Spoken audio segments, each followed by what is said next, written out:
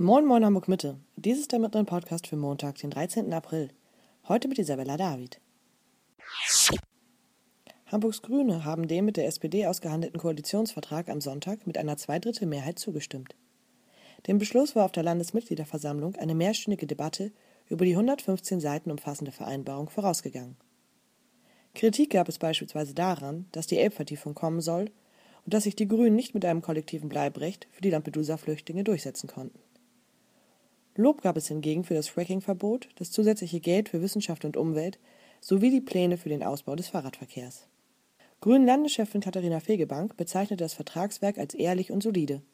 Es sei eine gute Grundlage, um Hamburg nachhaltiger und grüner zu machen. Eine Koalition mit der SPD unter Bürgermeister Olaf Scholz sei nicht einfach.